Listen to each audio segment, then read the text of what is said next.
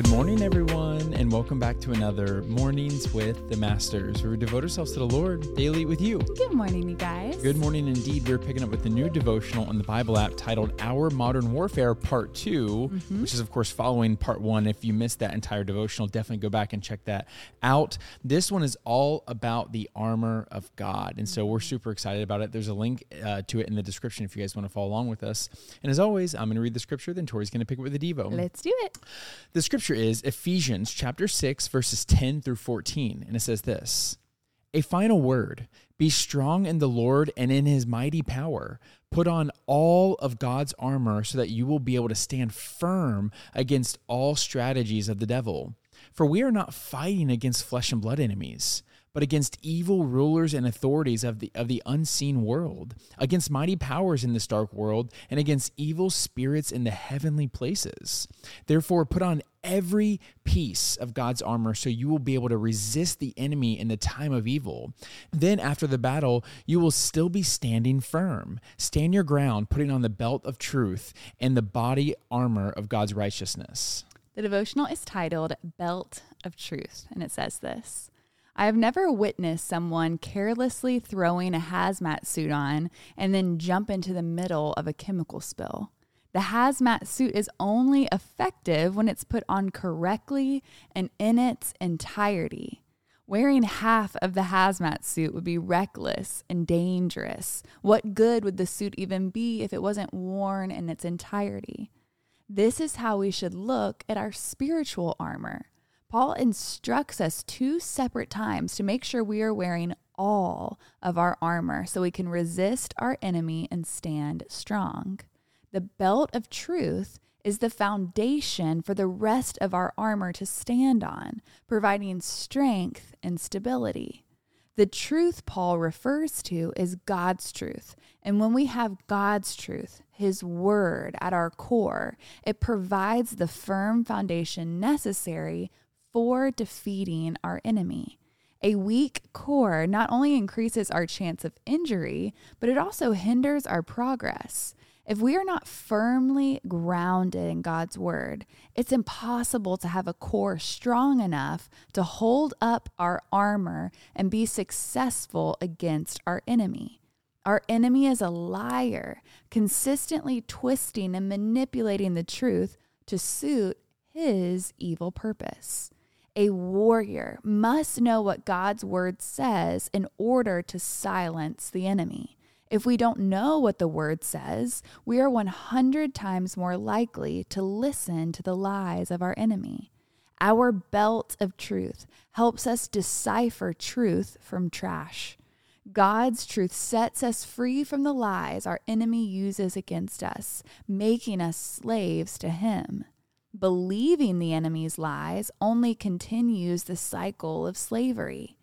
Jesus' precious blood has already won our freedom, and the belt of truth guards our life from the destruction the enemy's lies bring.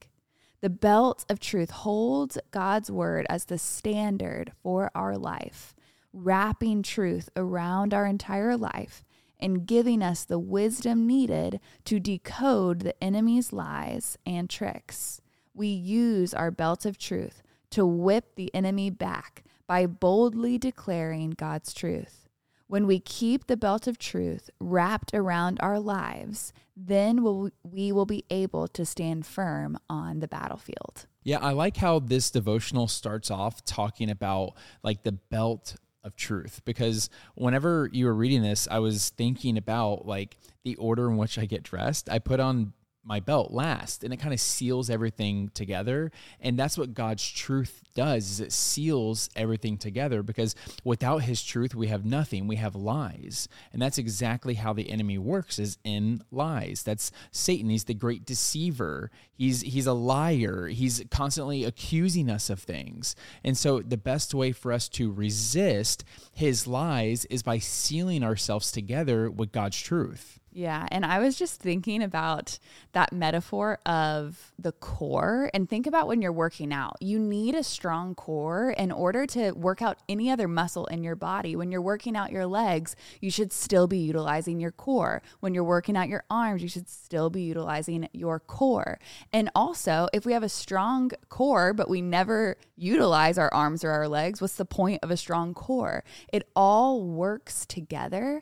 But what she's talking about here, the belt of truth, God's word, that is where everything else, like this is the foundation in which we build everything else from. So a godly life should be first and foremost built on the truth of his word. And then we can practice, then we can work out the other muscles of faith. Does that make sense? Yeah, it does make sense. And I do think it's important for us to understand that there's only one truth. There's literally only one truth. And there's actually a scripture. I'm going to pull it up for us real quick. It's John chapter 8, verse 32. And it says, and you will know the truth, and the truth will set you free.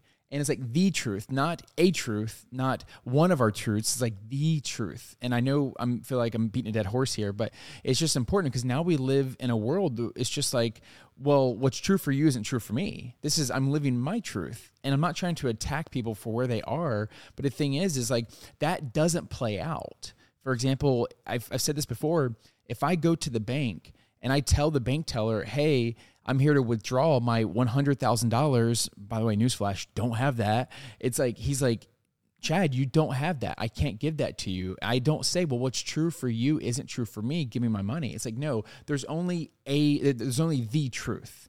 And it's important to know I either have that money in the bank or I don't have that money in the bank. We either have the truth or we don't have the truth. And so as we're thinking about the armor of God and fighting against the enemy, there's literally not a better place to start than remembering that all of our armor is sealed together with the belt of truth. So good. Want to pray something out? I do.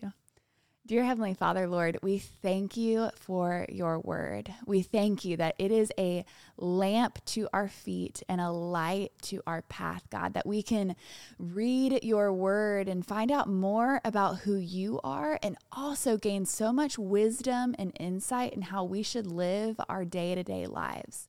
Lord, and we also use your word as a weapon against the enemy. So God, I pray as we read it, that you would write it on our hearts. That way we know how to combat the lies of the enemy with the truth of your word. Father, we thank you for this, and we pray this in Jesus' name. Amen. Amen, God. Amen, God. Amen, y'all. Now is that perfect time to break out the worship music, break out the journal, and continue pressing into the Lord. Yes, and y'all don't forget that you are God's masterpiece. And don't forget that we love you. We love you guys, and we'll be talking to you tomorrow. Tot ziens.